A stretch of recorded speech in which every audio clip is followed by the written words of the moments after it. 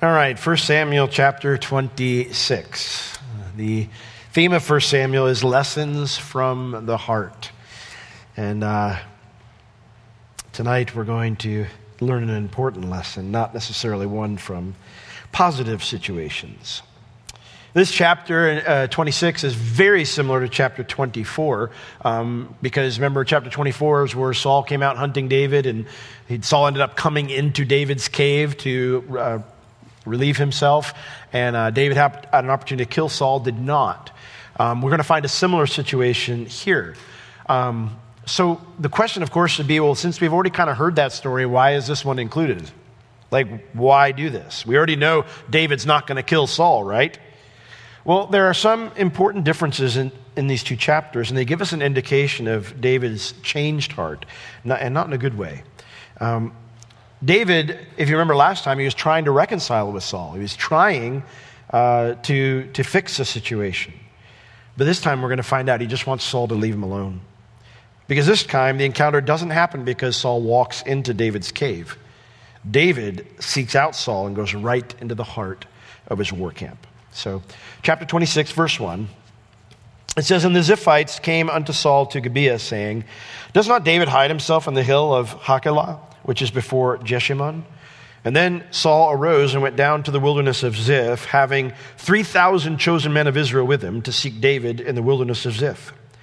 And Saul pitched in the hill of Hachilah, which is before Jeshimon, by the way, but David abode in the wilderness.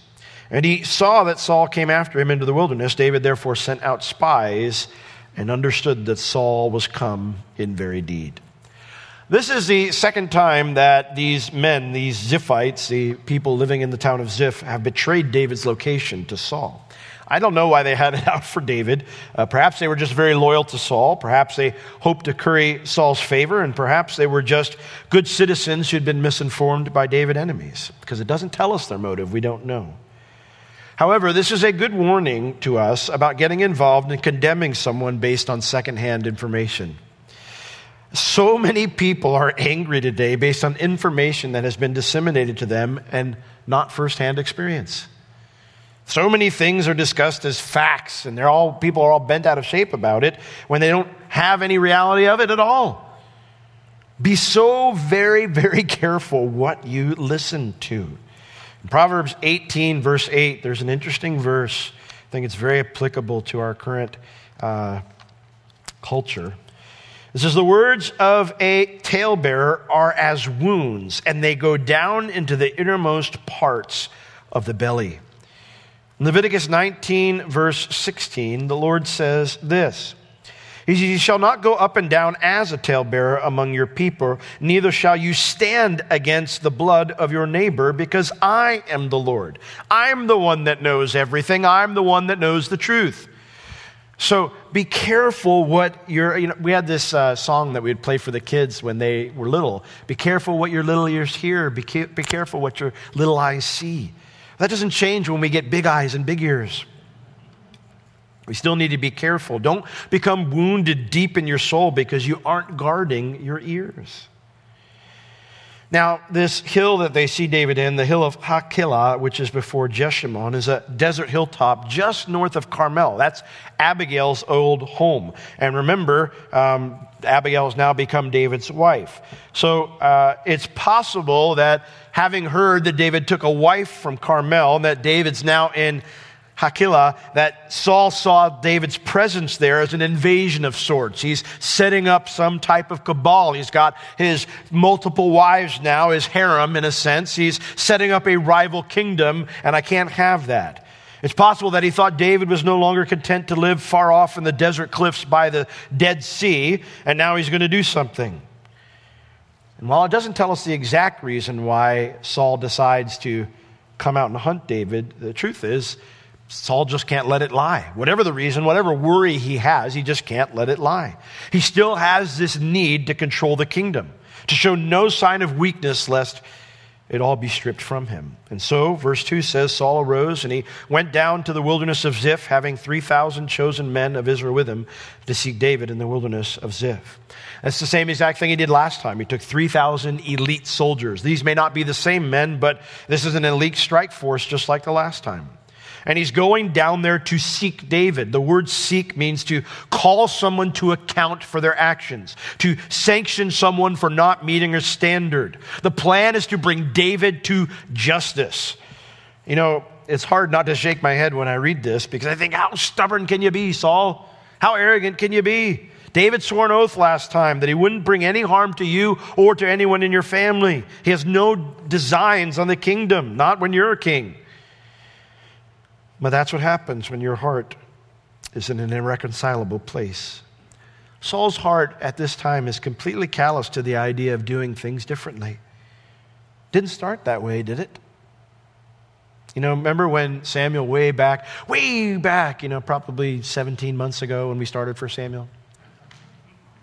Way back, when Samuel confronted Saul and he said, when you were little in your own eyes, did not the Lord raise you up? There was a time when Saul was pliable to the Lord, when he followed the Lord's lead. How did it get this way? Well, it became this way by Saul's repeated refusal to be reconciled to God's discipline in his life.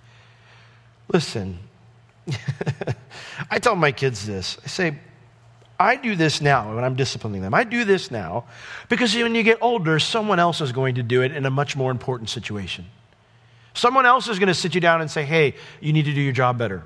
Someone's going to sit you down and say, hey, you can be a better parent, or hey, you can be a better husband or a better wife. And if your same attitude is, oh, I'm not, nobody gets me, If your same, mindset and attitude is going to be like the rebellious teenager or the attitudey 5-year-old, then you're never going to grow. You're just going to stay the same. We need to be open, ultimately, not just to people's discipline, but the Lord's discipline. We read it in our scripture reading in Hebrews chapter 12. It's a part of Christianity. If you're not getting disciplined, then you should be worried because it means you might not be His. God spanks His kids because He loves us. Someone said amen. And I spank mine.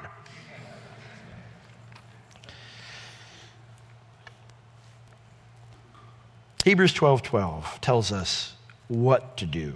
Wherefore, lift up the hands which hang down and the feeble knees. Sometimes we'll discipline our kids, and mope around and I say, listen, that's not the right response to this. I know it stinks. We read earlier, no chastening for the present is joyful, but it's painful, all right? It's painful to hear. It's painful when me and Bev have a serious conversation. She points out a flaw in my life that I didn't know was there. That's painful. Nobody likes to hear you have failed or you are not in a good place in this area of your life. No one likes to hear that. And certainly when the Lord deals with us because He knows the deepest, darkest part of our hearts, and He says, this is not like my son. This needs to change. It hurts. There are times in my life when the Lord has dealt with me in areas and I think, Lord, I thought I learned this lesson already. And the Lord's like, well, no. No, you need to learn it again. And you think, Lord, am I still a child? Have I not learned anything? But at some point, you just got to lift up the hands which hang down and the feeble knees and get walking again. Make straight paths for your feet, lest that which is lame be turned out of the way. Yes, you've turned an ankle, and that's why the Lord's talking to you. You can keep trying to go on and do what you're doing, but the Lord's like, your ankle's not working right. Let me heal it. Let me fix it. The problem is, if you don't respond to that, well, then that which is lame gets completely dislocated. Instead, rather let it be healed. The writer says, follow peace with all men and holiness without which no man shall see the Lord. Looking diligently lest any man fall short of the grace of God. God has given us so much grace. He desires so much more for us than we want for ourselves most of the time. Lest any root of bitterness springing up trouble you, and thereby not just you be defiled, but many be defiled. There have been many Christians who have wrecked other people's lives because they just won't take the pill that God's trying to give them. They won't take the medicine that the Lord is trying to give them. They say, Lord, it doesn't taste good. I don't want it. I don't need it. I'm fine on my own. And then what happens? They get bitter. They get bitter towards the Lord because He keeps trying to go to the same thing. And they end up defiling others. This is Saul, the man who will never take his medicine. And his heart's become so calloused. Well, verse 3, it says that Saul, when he gets down to the location where the intel was given to him that David was, It says that he pitched in that hill of Hakilah, which is before Jeshimon, by the roadside. So not exactly where David was, but pretty close to where David was, where the Ziphites had claimed at least David and his men were. And David, it tells us, though, he was not actually there. The intel was incorrect. David had only been there temporarily, and then he had moved back into the desert. But David abode in the wilderness. And so David, the word there, saw, it does not mean that David saw that Saul came after him into the wilderness. It means David was shown. David got news that Saul was back again chasing, and so David sent scouts to see if it was true. And so David therefore sent out spies, and then he understood that Saul was indeed come to find him. Now, every other time Saul came out to chase David, what did David and his men do? They ran. They fled. But they don't run this time. This time David goes towards Saul with a very clear plan to send the king a message. Verse 5. David arose and he came to the place where Saul had pitched. And David beheld the place where Saul lay, and Abner the son of Ner, the captain of his host. And Saul lay in the trench, it means the camp that's there. He lay in the encampment, and the people pitched round about him.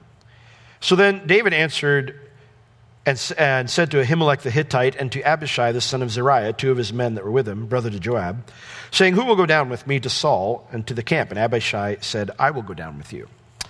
So David, he is now coming towards Saul's army, and he oversees this camp where Saul and his army are laid out. And it mentions here that he sees where Saul's sleeping, and he sees Abner the son of Ner. Abner is the captain of Saul's army. He is, I want to say, Saul's nephew. I might have that incorrect. Now, chapter 24 didn't tell us if Abner was present in the last attempt to find David, but the fact that he's here this time shows that David, that Saul is serious enough in his attempt to bring the captain of his entire army with him. And yet David still is not deterred in his plan. He picks out the spot where Saul's sleeping, surrounded by his soldiers, and he presses forward, and he asks two of his men, we don't know how many David took with him, but he asks two of them if one of them will go down. The first guy is Abimelech the Hittite. We don't learn anything else about him in Scripture. The second guy here is Abishai, the son of Zeruiah, the brother of Joab. This is our first meeting with the boys of David's sister, Zeruiah. They are going to become quite famous as we study through 1st and 2nd Samuel. They also are going to become quite the headache to David. Abishai is a brute of a man. He was a very capable soldier, but he was a brute of a man. And he was fiercely loyal to David. He's the one that later on when Shimei is cursing David from the hill and throwing rocks at him when he's fleeing from Absalom, and Abishai says, you want me to put a spear through that guy and shut him up? I mean, this is a no-nonsense kind of guy. He has no qualms about killing people. He is a very capable soldier, and he is intensely, fiercely loyal to his uncle David. He stays with David when the rest of the family is, trying to stay safe from Saul in the country of Moab. He stays with David. And although he doesn't fully understand, or actually completely misunderstands David's reasoning to go down into the camp, he offers to go. He has no problem walking down into a camp of 3,000 soldiers when it's just two of them. And so he says, I'll go. And so verse 8, then said Abishai to David, verse 7. So David and Abishai came to the people by night, and when they get there, they find something very unexpected. Behold, Saul lay sleeping within the trench, the King James says, just inside the encampment, and his spear was stuck in the ground at his bolster. It means his headrest, his pillow. But Abner and the people lay round about him. There's no guards. Everybody's sleeping. I don't know about you. I don't do that. I mean, if I'm in a strange place, I tend to have a hard time just going to sleep. And these guys are on the hunt for someone that they consider an enemy of the state. I can't imagine they wouldn't at least set a guard when their king is sleeping in their midst. David finds multiple shocking circumstances here. Saul's asleep out in the open, and everyone around him is asleep too. We'll see why later. But they get, and from a distance in the camp, they can see that Saul's got his spear right by his pillow. That spear is something that Saul often kept with him. This was the weapon Saul used to try to kill David on multiple occasions. This is the weapon Saul used to try to kill Jonathan when Jonathan stood up for David. This is the weapon that defined Saul's self-willed rule. And I can only imagine what David got stirred up inside of him when he saw that spear sitting by Saul's pillows, by his head. I don't know what it stirred up in David, but it certainly stirred up anger in Abishai because he has an idea that seems like the perfect justice for Saul. Verse 8, then said Abishai to David, God has delivered your enemy into your hand this day. Now, therefore, let me smite him, I pray you, with the spear, even to the earth at once, and I will not smite him the second time. I only need one shot at this, David. I will pin his body to the ground, and he won't even twitch after I'm done.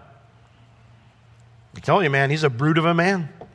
There's at one point in time when these two guys come to David with a plan, and he goes, sons of Zeruiah, what do I have to do with you? What do you think I am? You think I'm a butcher?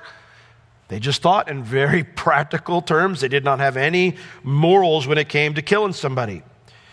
And so he says to David, this day, God has delivered your enemy into your hand. This has to be God, David. There's no other way to explain everyone being asleep right now. And since God must want us to do this, therefore, he says, let me smite him, I pray you. That's a begging word. Please, let me end this with one blow. There won't be a need for a second attack. I'll make it fast. I'll make it final. David, I can end all of the heartache for you right now. That spear that's hunted you down will be the instrument of his immediate death. It'll be the perfect justice. But interestingly enough, David doesn't grant him this request because that's not why David came down into the camp.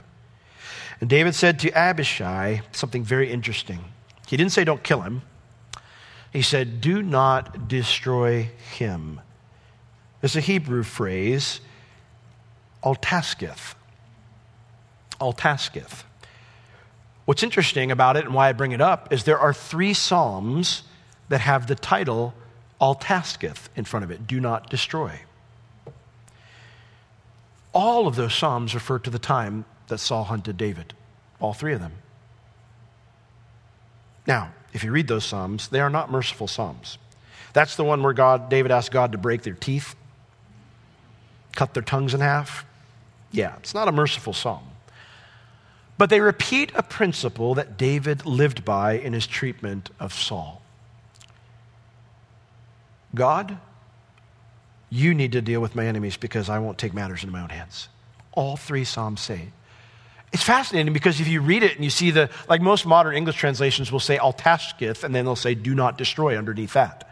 And most of the time when we read it, it's, oh, David's asking God not to let him be destroyed. No.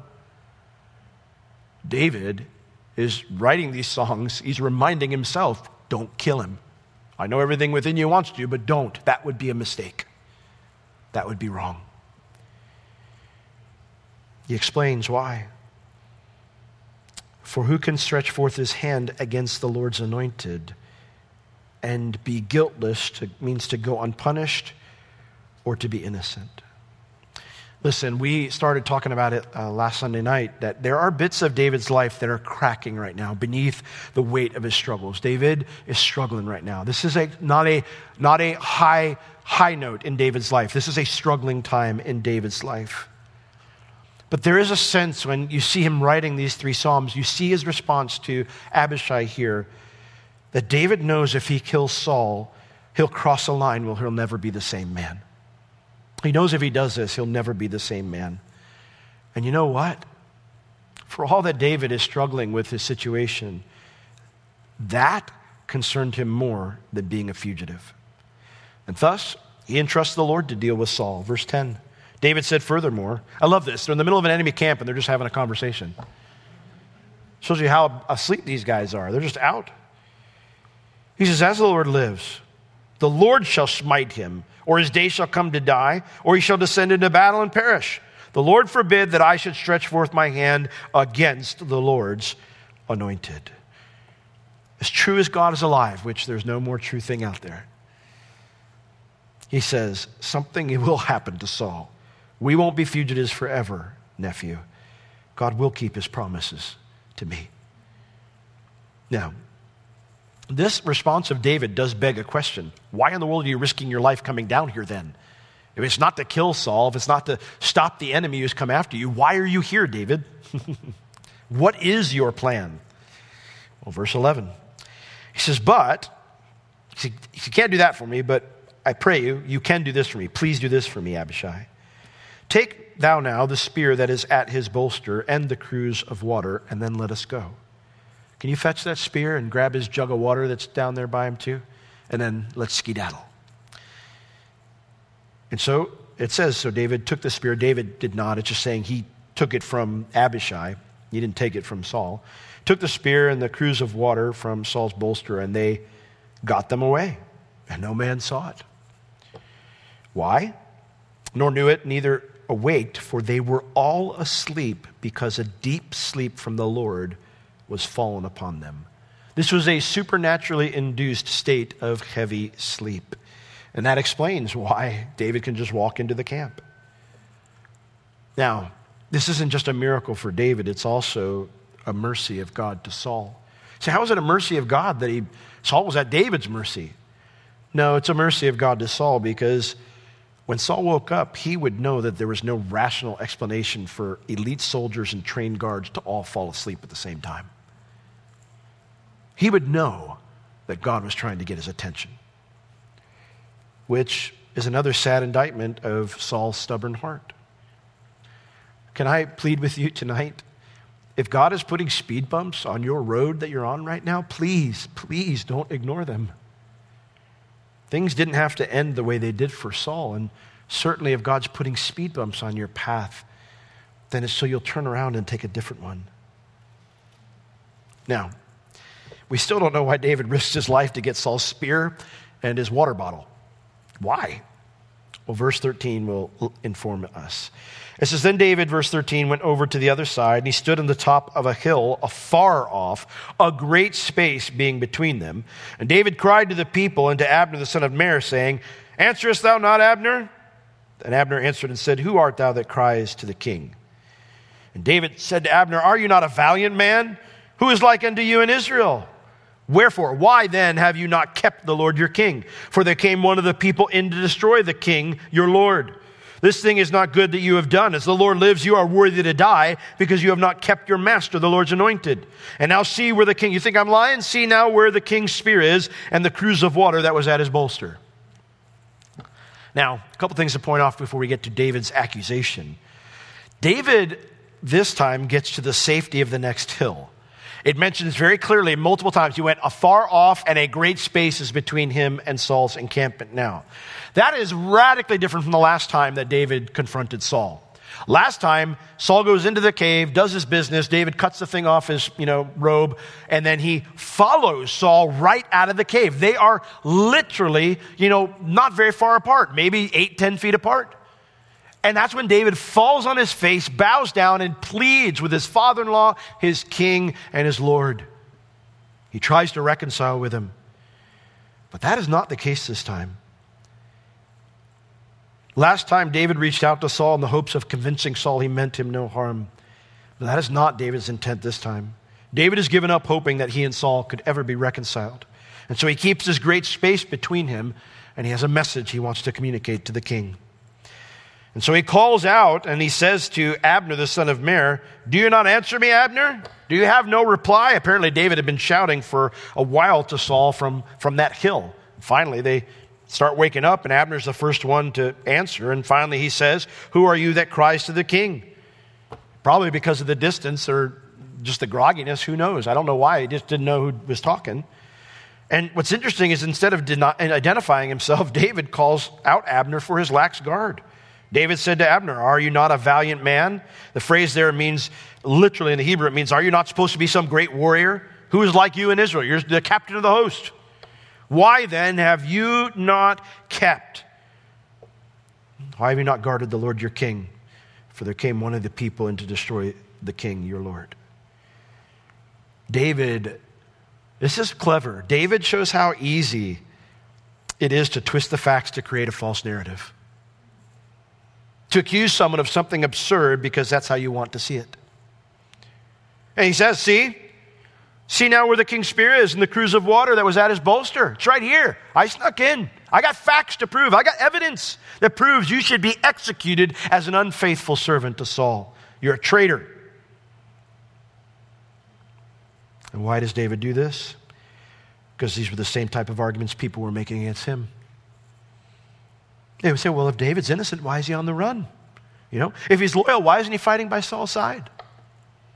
It's crazy what you can do with a little bit of evidence, with a few facts twisted. Our day and age isn't the only one with twisted facts and false narratives. It's been going on since sin entered the world. Remember that interesting fella in the book of Genesis chapter 4? It just mentions it real quick. His name's Lamech, and he took multiple wives. And then Lamech, he gets into a fight with somebody and kills him, and he comes home and tells his wives, he goes, here now, wives. He goes, Cain killed someone, and he was marked that if anyone killed him, he'd be avenged. So in the same way, if these people try to take revenge on me for killing this guy, they'll be judged sevenfold. Really?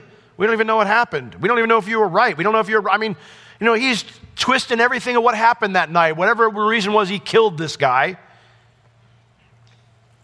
People have been taking facts and twisting them and making false narratives all throughout history. And may I please encourage you, don't become a part of that. Don't let men make your heart grow cold. Listen, we're called to love our brothers and sisters in Christ. We're called to love the lost. And if that fails, you're called to love your enemies. We have clear marching orders from God that aren't up for debate on this issue. So let's be faithful disciples of Jesus and not be faithful disciples of information specialists. Now, while Abner could not figure out who was speaking, Saul knew right away who was speaking. Verse 17, and Saul recognized David's voice. And he said, is this thy voice, my son David? And David said, it is my voice, my Lord, O King. The last time David saw Saul and he replied, he said, my Lord, my King, and my Father. Not this time. David's language throughout this entire chapter is purely that of a liege to his Lord. There is no personal touch anymore. And he says to Saul, verse 18, why does my Lord pursue after his servant? Not his son-in-law, but after his servant. What have I done? What evil is in my hand? Why are you hunting me again? I thought we had this settled in our last meeting. Have I done some new evil? Have you discovered some new machination of mine against you? And because there is no new charge Saul can level against David, he says nothing. And thus, David now finally proceeds with his plan. Verse 19. Now, therefore, I pray you. You got nothing? All right. Now, therefore, I pray you. Since I've done no new wrong against you, please listen to my words.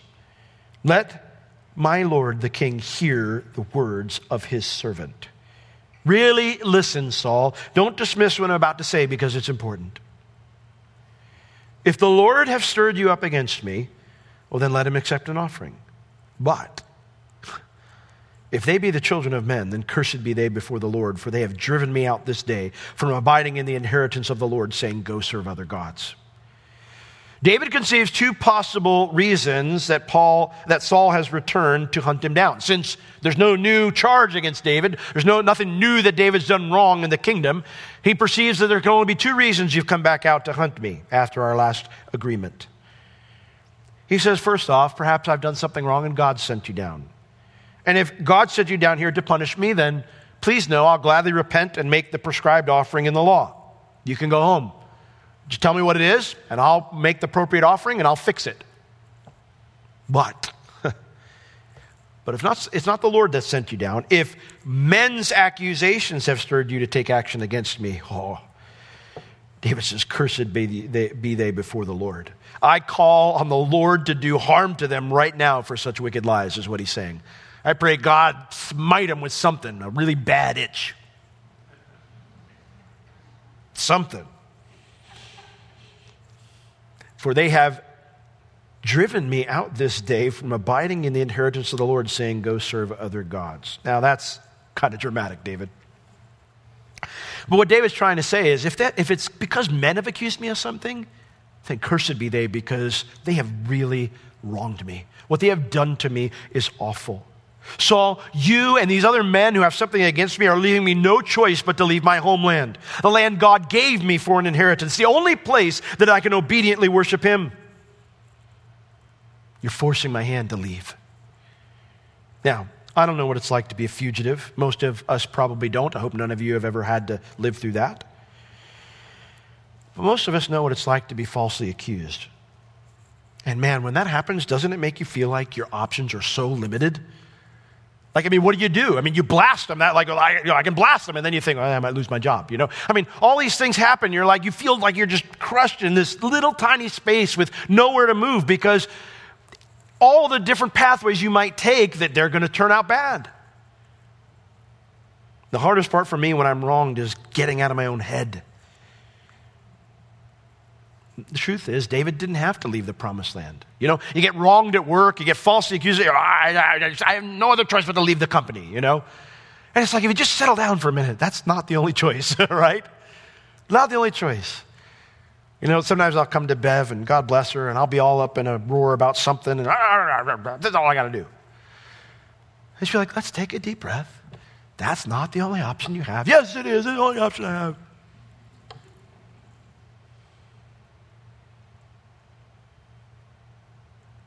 David doesn't have to leave the promised land. In fact, every time he leaves the promised land, God tells him to go back, even though the situation hasn't gotten any better. While David's accusation is legitimate, it shows that he sees this situation as unfixable. He doesn't even seem to want reconciliation anymore. And so he's resorted to blaming others for leaving him with only bad options. And the problem when you do that is that's not biblical. In 1 Corinthians chapter 10, verse 13, it tells us that God always makes a path for us. It says, there is no temptation taken you. In other words, you've never experienced any type of testing or trial or difficulty except such as is common to man. In other words, if you're going through something, somebody else has gone through it before you, and there's likely somebody else going through it right now somewhere in the world. And so instead of thinking, no one's ever been here before, there's no solution to this, I'm done for, remember that God is faithful, who will not allow you to be tempted above that which you are capable. Wait a second. Okay, I hear this quoted all the time. God won't give you anything more than you can handle. That's a lie. That is not biblical. God gives me stuff I can't handle. That's more than I can handle all the time. I can't handle anything. That's biblical. Jesus said, without me, you can do a few things. No thing, nothing. But Paul also said, I can do how many things through Christ who strengthens me? All things. So when we talk about here this idea that he will not allow you to be tempted above that which you are able, the word there, it means to have the power to do something. We always have Christ who can through us do all these things. What he's saying here is not that I'll never give you anything you can't handle. If that's your mindset, you're probably confused because you're probably have gone through things that are too much for you to handle. But he always makes a power available to us for everything he allows us to go through. That's what he's saying. And in addition to that, it says this, but he will with the temptation also make a way of escape that you might be able to bear it. So David, is what you're going through extremely difficult? You bet. But David had a way of escape. There was a power available to him, a power that he'd been using already for so many years. And it was trusting in the Lord while on the move in the promised land. The problem isn't that that's not an option still. The problem is that David's weary of that option. He doesn't want to do that anymore.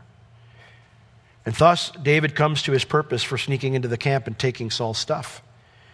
Not reconciliation, but a word from the 80s, a détente. He just wants a truce. Verse 20, 1 Samuel 26. Now therefore, let not my blood fall to the ground, or fall to the earth before the face of the Lord. For the king of Israel has come out to seek a flea, as when one does hunt a partridge in the mountains. David says, let not my blood fall to the ground. Don't chase me out of the land so that I die in the land of my enemies. Let me stay here and leave me be. I'm no threat to you, and you know it. Who is the king come out to chase? King of Israel. You're the king of Israel, this big thing. You come out to chase a flea. All right, I chase some bugs every once in a while at the house, but I don't chase fleas. Can't see them. I can barely see the mosquito in front of me. You're chasing a flea. It's like one man hunting a partridge in the mountains. Now, partridge, the bird that's being referred to here, these are stout-bodied game birds, and they don't fly very far. In fact, when they have to fly, they tire very easily. And so what they would do is they would put up these nets where they corral the birds, and so they're flying back and forth between these nets, and what they do is they get so tired they have to land. I was driving home from church today, and there was this crane come walking out in the middle of Lee Road right at the area to turn onto I-4. And it comes walking out, and I'm thinking, well, surely it's got wings. This thing's going to up and fly. And so I start driving towards it.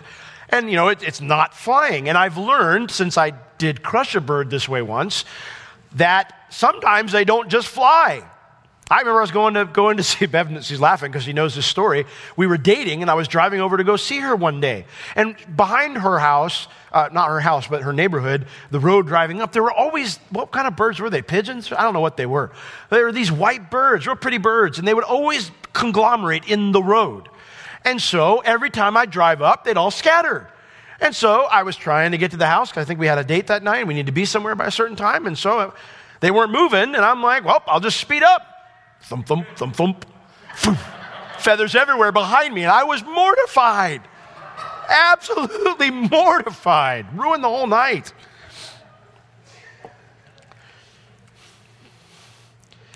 So this crane, it comes, and I'm thinking, he's not going to fly. He's not going. He's going to get crushed. And so I'm slowing down, and finally I stop, and he just kind of swoops off real low with all the other cars going by. I don't know how the thing survived.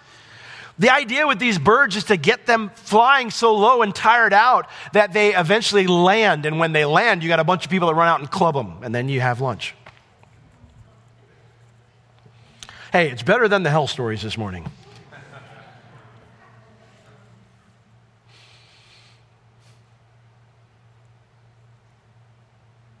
Now, the idea is you try to get them in large groups because when you're trying to corral them, obviously some get free. You don't ever do that with one partridge. And you certainly don't chase one all the way into the mountains. Basically what David's saying is, Saul, you got far bigger problems than me. Saul, I'm not asking to come home. I just want you to leave me alone. Stop chasing me. And whether it's a marriage or a family relationship or a friendship, it's always sad when someone gives up on a relationship, when hope is lost for any path forward. Christians are not supposed to be like this because Jesus isn't like this. In 1 Corinthians 13, verses 7 and 8, it says, love bears all things. It believes all things. It hopes all things, endures all things. Love never fails. That's God's love for us. And we are to emulate our Savior. Now, David's words this time, they really hit Saul. And they actually moved Saul so far as to make a commitment that he won't break this time. Look at verse 21. Then Saul said, I have sinned. Return, my son David. I wish return there meant return with me. I wish that's what it meant, but it doesn't. It means you're free to go. He says, David, it was wrong for me to come out here again. You're right. You're free to go. Return. And again, he calls him my son, David. Saul owns David as his son, though he won't go the next step to reconcile. And so what he tells David, he says, you're free to go, for I will do you no more harm, because my soul was precious in your eyes this day. He tells David, no more evil, no more false accusations, no more hunts. And you know what? Saul will never hunt David again. In fact, these two will never see one another again. And why does Saul agree to David's terms? Well, I think it finally sunk into him that David valued his life. He valued his position as king. He says, because my soul was precious in your eyes this day.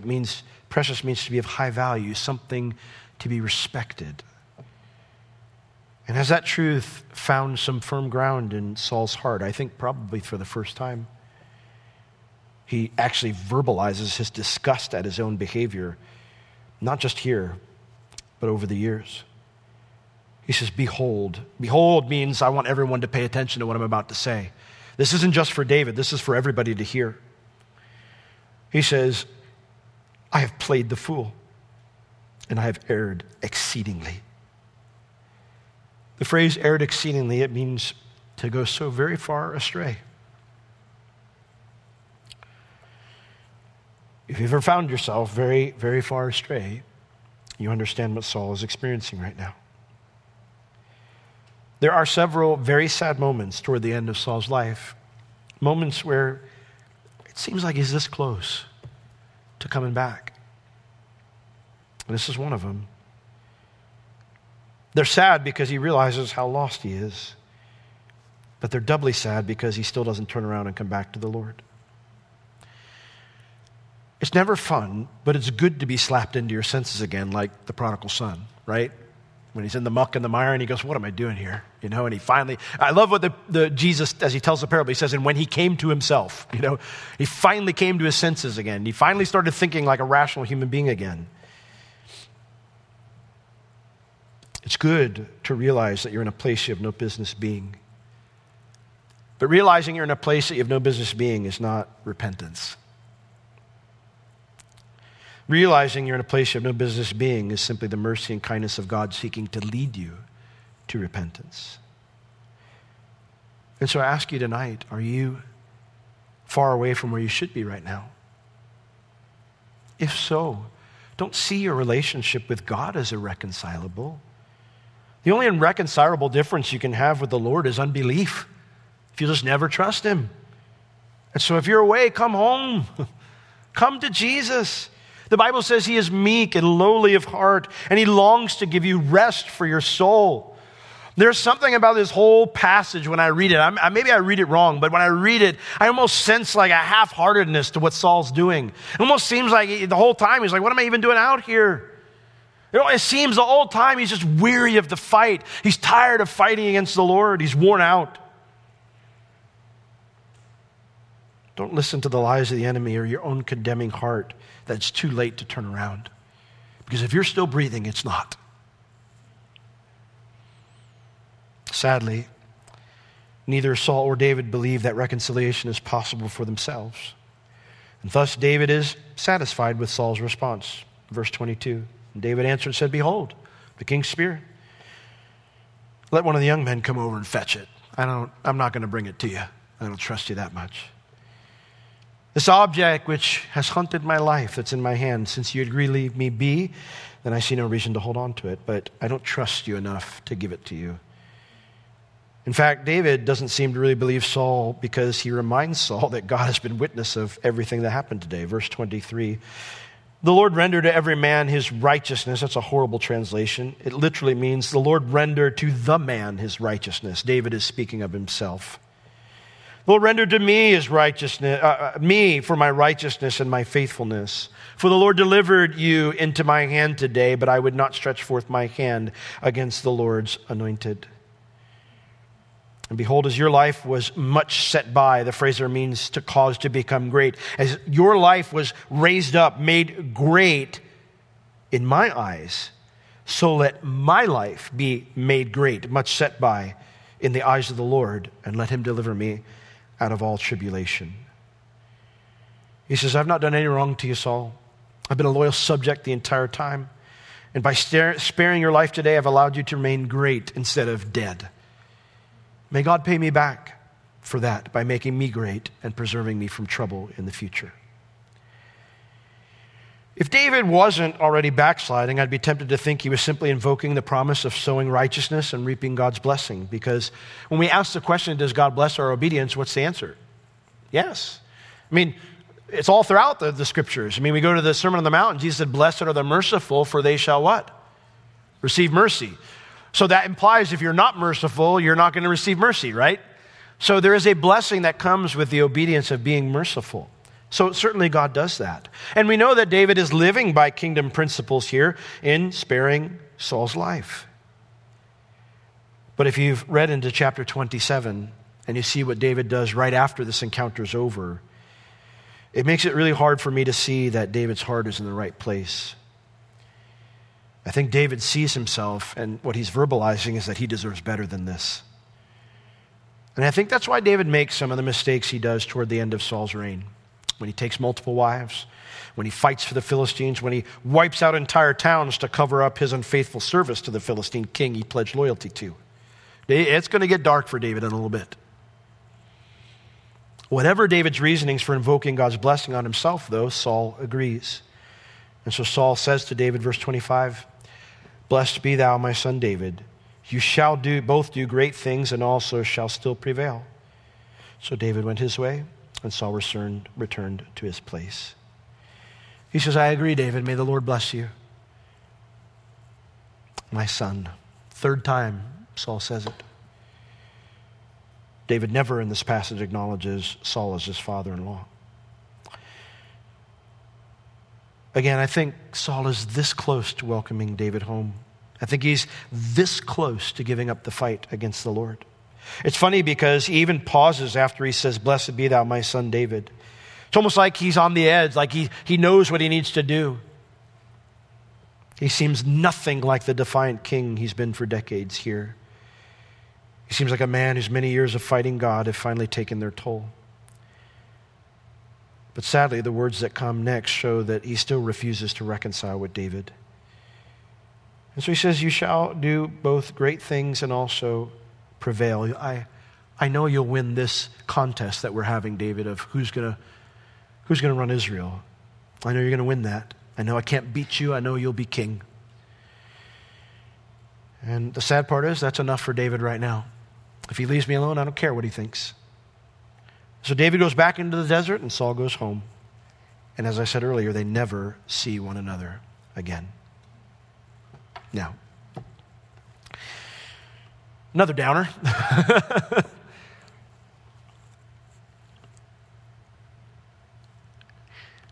I think it's important to recognize that even when one person is right and the other one is so wrong, oh so wrong, does anyone ever win when a relationship fails? These are two Israelis, two of God's children, both with promises of God's love and blessing. There is no way anyone will convince me that this ending was what God wanted for them. 2 Corinthians 5:19 tells us, commands us to be reconciled to God. And it explains to us that God, in sending Jesus, and Jesus in the work that he did on the cross, was reconciling the world unto himself, not imputing their trespasses unto them. And as a result of us being reconciled to God, he has committed to us the word, the message of reconciliation. Jesus said, blessed are the peacemakers, not the troublemakers. We are called to be reconciled first with the Lord and then with others. It's why we read what we read in 1 John chapter 2, where it says, how can a man say he loves me and hate his brother? It's impossible. You can't. How can you love God whom you have not seen when you can't love your brother who you see all the time? It's an impossibility. It's an oxymoron.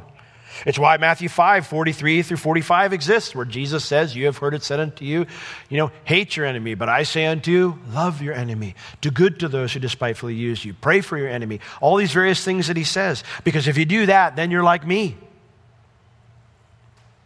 So the message tonight is, let's be those who live and preach reconciliation.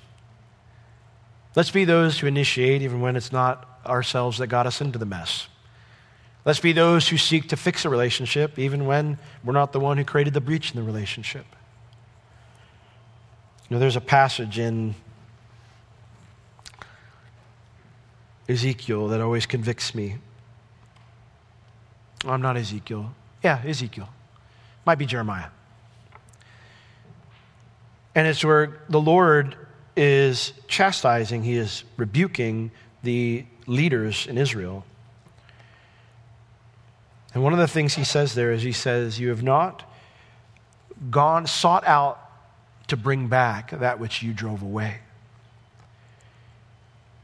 And I remember there was a situation in my life where someone had broken off contact with me and it wasn't my fault. I had done nothing wrong. And I was reading through that passage and the Lord said, you need to go find him. And I said, I didn't cause the problem. I don't need to go find anybody. And the Lord said, my good servants, they go and find the people that they drove off, even if they didn't mean to drive them off. Guys, if we're going to be different and be like our Father in heaven, isn't that what he did to us? I mean, does God have any guilt in any part of our relationship being breached? And yet, does the Bible say that we sought him first or he sought us first? These are heavy things, and certainly I'm not sure I would have done any better in David's shoes. Probably guaranteed to do worse. But the reality is, we can be better with the Lord's help. Amen? Lord, we love you and we desire to be those who live and preach this message of reconciliation. And so, Lord, first off, that means we need to do business with you if there's areas that we're not reconciled to you. Lord, if we've gone astray, you have been seeking us out. You've maybe even brought us here tonight to draw us to yourself. And then, Lord, maybe there are relationships right now that are out of sorts, that we have not pursued reconciliation because of the hurt and the pain. And maybe we might even say, I haven't done anything wrong, and it's so unfair, Lord. That was the case with David, right? That's why you shared this with us, so that we would be more like you and not like this. So, Lord, please melt our hearts, melt our hard hearts, our hurt hearts, comfort us and empower us to be the messengers of reconciliation in the same way that you are a messenger of reconciliation to us. We pray and ask these things in Jesus' name. Amen. Let's all stand.